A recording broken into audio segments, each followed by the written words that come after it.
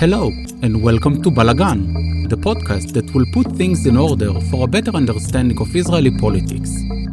I am Kobi Cohen, a former political advisor and currently a political columnist and Israel educator. In many of my conversations with my American friends and family, I have noticed that Israeli politics is challenging to understand and quite blurry at times.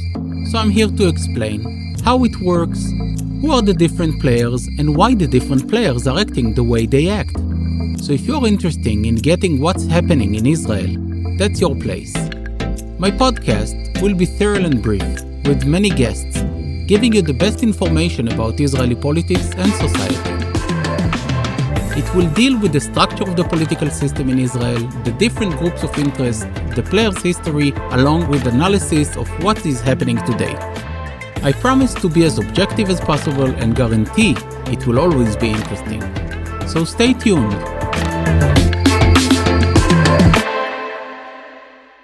Hello and welcome back to Balagan, and I'm here again with my dear friend Jeff Becker. How are you doing, Jeff? I'm doing good, Kobe. How about you? I'm good. So what are we going to talk about today? Well, the coronavirus situation in Israel is really not doing too well. You look at the news and, Israel leads in coronavirus infections per capita. You've protests in the streets in Jerusalem every day on Balfour outside the Prime Minister's residence. So clearly there's a lot of issues going on right now. So I'm here to talk about what those issues are and how they're going to have long-term effects and how the Israeli political system right now is just really failing the people in dealing with this coronavirus situation. Yeah, that's going to be a good start. And then we can finish by talking, about Yair Lapid and the new challenger. It's not that new, by the way. It was a matter of time before Ofer Shelach will stand up. But we will discuss it later. But let's really start with the COVID. We can say that Netanyahu used President Trump's terms and he made Israel first. The lack of policy or the improvised policies of what's going on with the COVID-19 in Israel made the public to disobey the policies. There is a big lack of trust of what's going on, the way the decision makers are acting. You have, on the one hand, Professor Roni Gamzo, who was Ministry of Health a couple of years ago. He was nominated to become the czar of the coronavirus. And he came up with solutions, and one of them was to put, he called it the stoplight policy, which means that if a city or the place is considered to be red, then it's a place that needs to be isolated and need to be put in lockdown. If you're yellow, then you'll have certain amount of restrictions, and if you're green, then it means that everything is clear and the city is not that contagious. So far, we are talking about complete disaster in the policy execution, because based on what Roni Gamzo came up with, 40 cities were supposed to be in a lockdown. We got to be honest saying that the huge majority is Arab cities and the Haredim cities. And it makes sense because they are very condensed. Those are the most condensed places in Israel. But it's also a big challenge because they are so condensed. You're putting people in tiny apartments. What do you expect them to do? But that's not why the government decided not to listen to Professor Gamzo. The Orthodox, or if to be exact, the ultra-Orthodox, are Netanyahu's most faithful allies in Israeli politics. They don't care about whatever he does as long as they get their flesh. They get the funding. Yes. They get the funding for their yeshivas and for the institutions. Yes. And there are two things that made them get upset with Netanyahu in the last couple of weeks. One of them is, of course, the quarantine.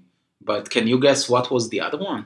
Yeah, so it's been making rounds in the news lately, but the Breslov movement of Israel, every year for Rosh Hashanah, they go on a pilgrimage to Uman in Ukraine, for where Rabbi Nachman was buried. And this year, just the logistics behind all the traveling and lack of, willingness for the Israeli government to let them travel has just created a massive uproar. I mean, you actually have members of the Breslov movement protesting in the streets on Balfour with other protesters. So it's getting really interesting now at these anti-Netanyahu protests. You have ultra-Orthodox who are present, and that really needs to get Netanyahu's eyes wide open, because at the end of the day, the ultra-Orthodox, whether, it is the Breslov movement specifically or just the general ultra-Orthodox population in itself, they are Netanyahu's base. I mean, they provide support to his coalitions year in and year out. So I wouldn't say that they are his base, but they are his backbone. The foundation for his base, in a way. Yes. Without them, he doesn't have a government. You can think about it, that if the ultra-Orthodox, if Aguda and Shas would have gone with Benny Gantz, for example, then Benny Gantz could have been the prime minister as well. So yes, the Breslov did go on the streets. And it's a crazy thing, because instead of being honest and telling them, listen, there is a virus, we're talking about facts here. There is a virus. Traveling is quite banned all over the world.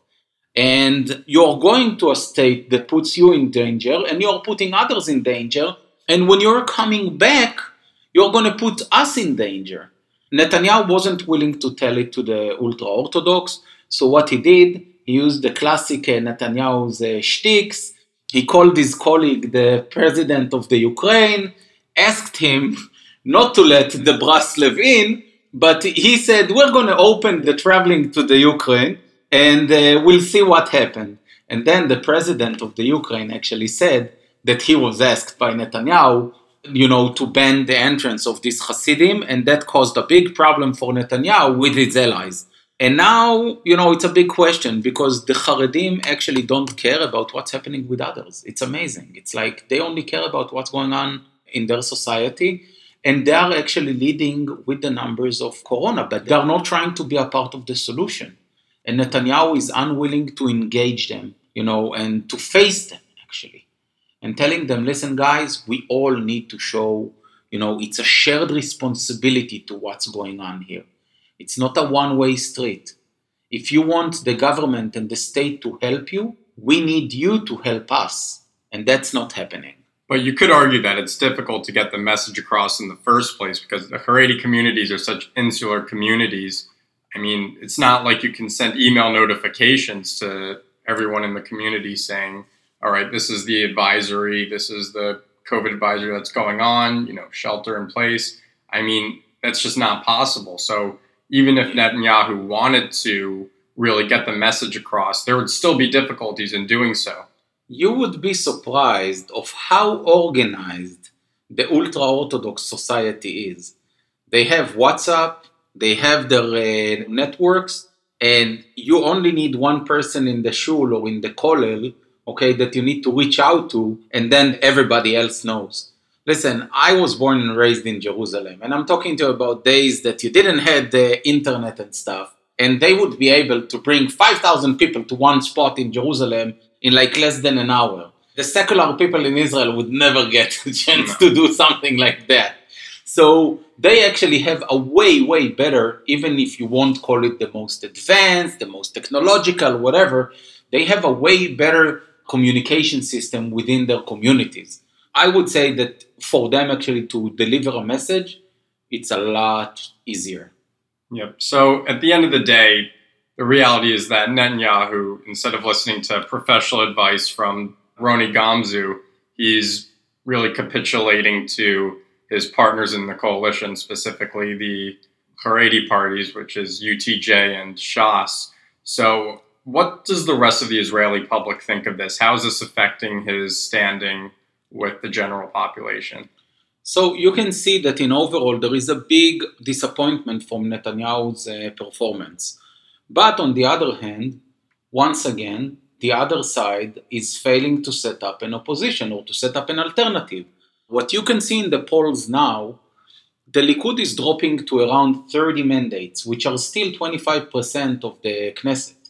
That's a big chunk of mandates. They still stay the largest party. The surprising thing is that the uprising star of the current situation, who would you expect it to be? would have expected it to be Yair Lapid being head of the opposition. You are right, but it's not him. It's Naftali Bennett. Netanyahu's former ally/nemesis. And it's for a very simple reason. Naftali Bennett is running in the streets, using social media really well, and offering solutions that we can debate if they are good, they are working, they are not working. He doesn't attack Netanyahu. He actually defended him yesterday with another fake news that Amit Segal, one of the Israeli top reporters, brought up about one of Netanyahu's cases. He automatically supported Netanyahu against the police and Avichai Mendelblit. Well, it's important to consider also that Naftali Bennett's further to the right than Netanyahu is. So when it comes to going against some of Israel's institutions like the courts, justice system, Bennett isn't all that different from Netanyahu in that regard. It may even be a little bit worse. He's trying to present himself now as more centric. You could hardly hear him speaking about the annexation, for example, that Netanyahu didn't execute eventually. But on the other hand, you don't hear him attack Netanyahu up front. But the way he acts around COVID-19 is making people believe that he has solutions. Now, I won't go into details what are his solutions, but the fact that he is the only one trying to set an alternative to the government's policy makes people see him as a reliable guy. Yair Lapid is basically focusing on attacking Netanyahu and Benny Gantz in person. He doesn't bring any ideas. He doesn't bring any alternatives. I'll tell you more than that. One of the demonstrators in Balfour that I was talking to, he's a former Shin Bet guy, really impressive, what you would call the salt of the earth. Mm-hmm. And he's one of the leaders of what's going on in Balfour. And he told me, you know what?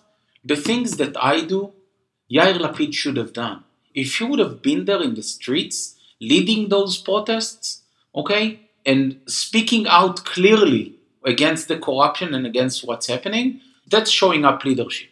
It's not speaking leadership. And there is a big difference between saying and doing. And Yair Lapid, he talks the talk, but he doesn't walk the walk.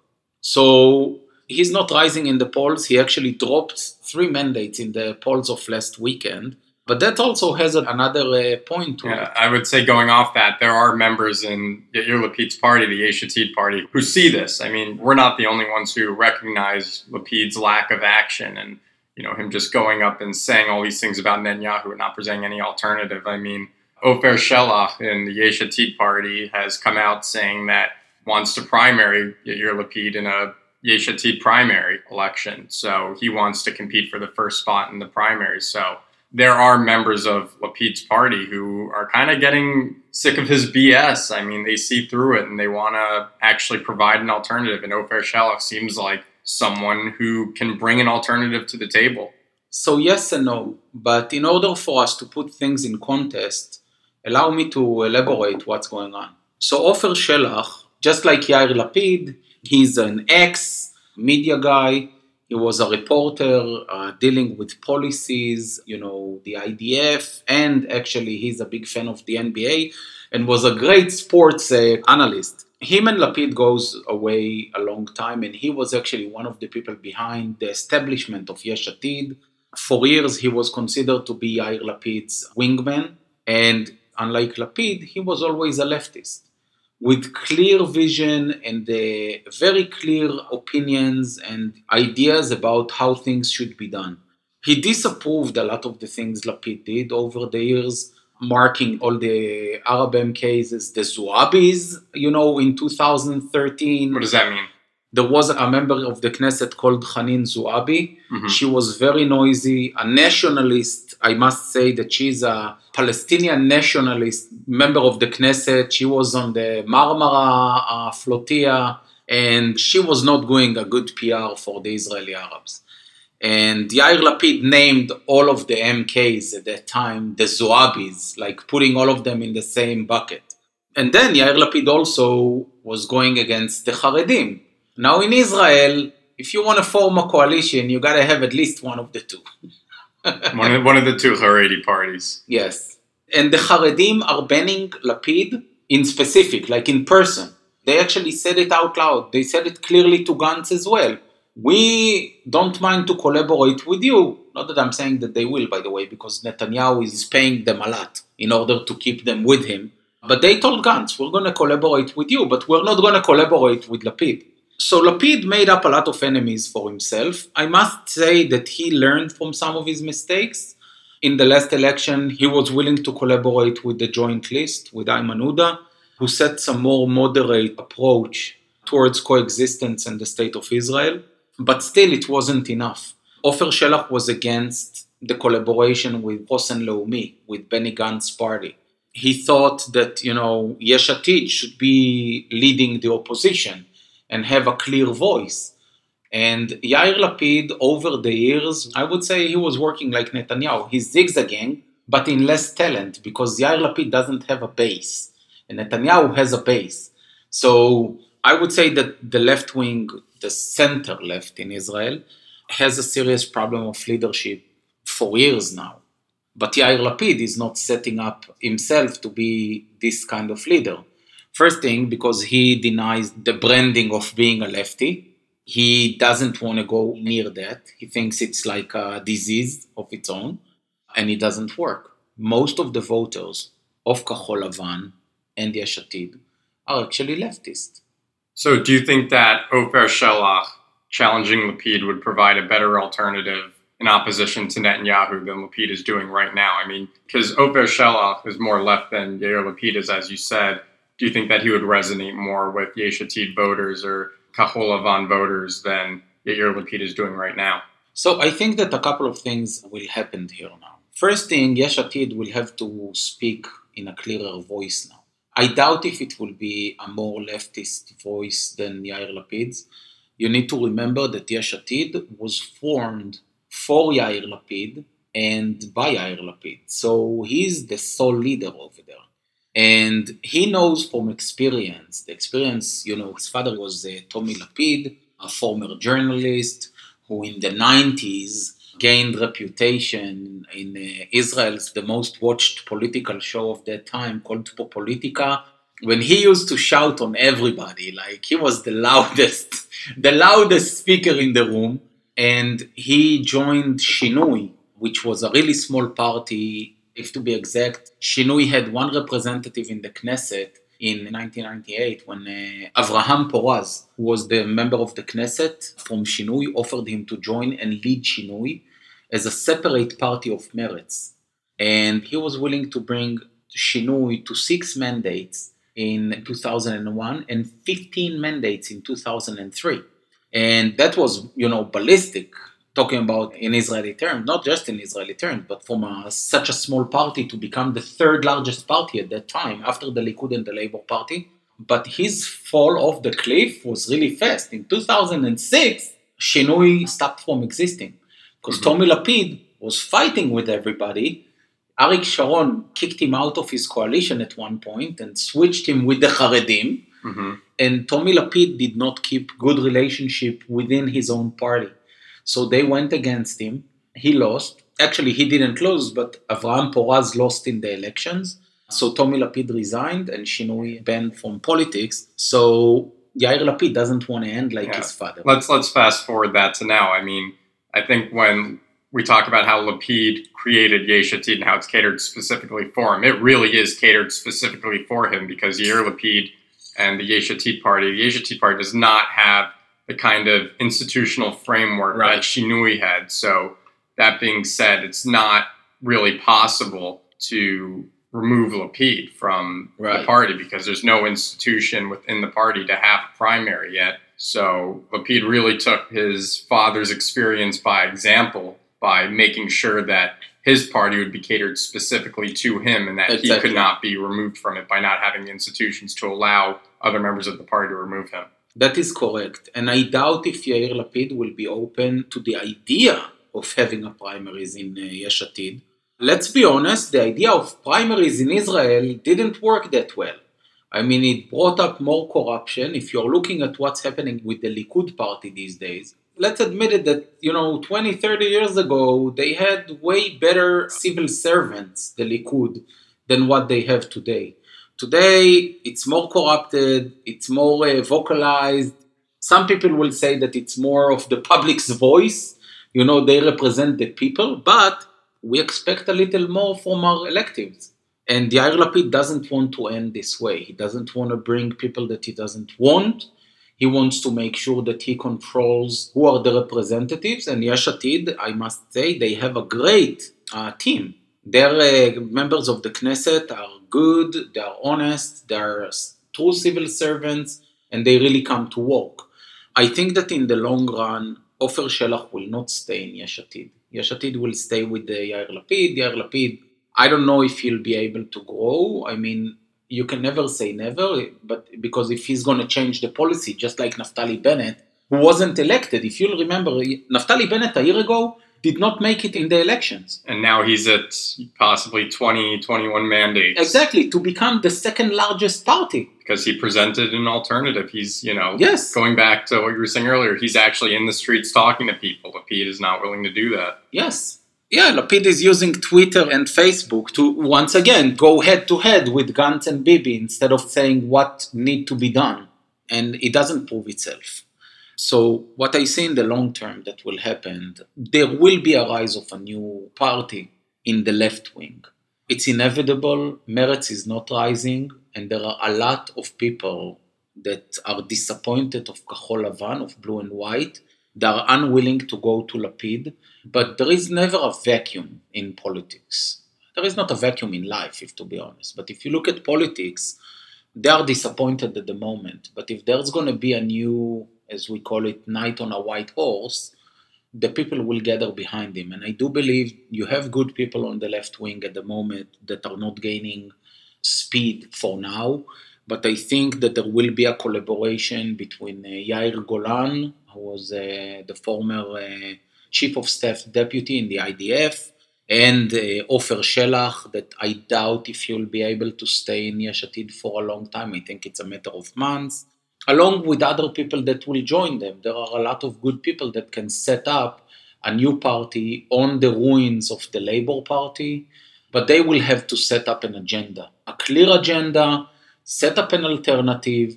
Otherwise, it will be just like Yesh Atid and Kahol Lavan, and saying, okay, we're against Bibi because we are not Bibi, doesn't really stick.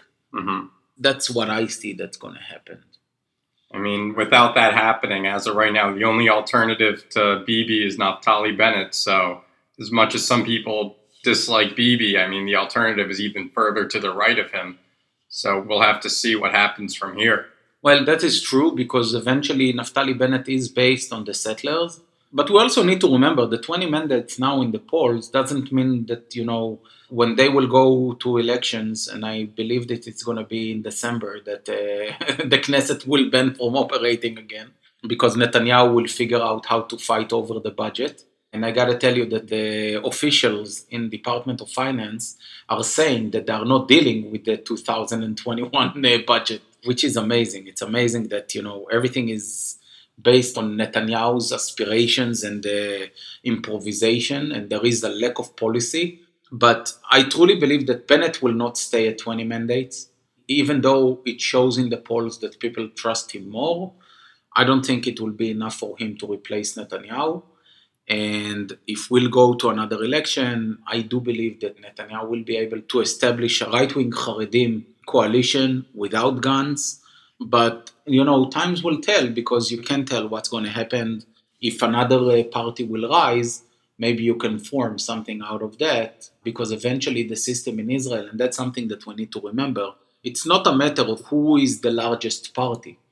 It's who has 61 members of the Knesset to recommend him to establish the government. Mm-hmm. That's what happened with Netanyahu in the last 3 elections, that he was unable to form a coalition with 61 members of the Knesset because Lieberman would refuse to recommend him. So you can't tell what's going to happen. But I doubt if Naftali Bennett, even with 20 mandates, will be able to challenge Netanyahu and talk to the people, to get Gantz and Yesh Atid to collaborate with him that he will be the prime minister because they despise him. Mm-hmm. So we'll see. Time will tell, as you say. Yeah. Time will tell. Yeah, we definitely live in interesting times, but sometimes it's really sad, when you look at the startup nation that we like to call, it looks like a third world at the moment, dealing with the pandemic seriously. So let's hope for better days. And I want to thank you for joining me today, Jeff. Thanks for having me, Kobe. Always a pleasure to have you here. And looking forward to record with you again. Likewise. And thank you all for listening to Balagan. I hope you enjoyed today's episode and wanted to thank you for joining me. If you like my podcast, feel free to rank it and share it with others. I also invite you to subscribe to my podcast so you will get updates when a new episode is on the air. And last but not least, I invite you to check my website, Balagan, www.balagan.ltd, for more content about Israel's history and politics. Bye for now, and have a great day.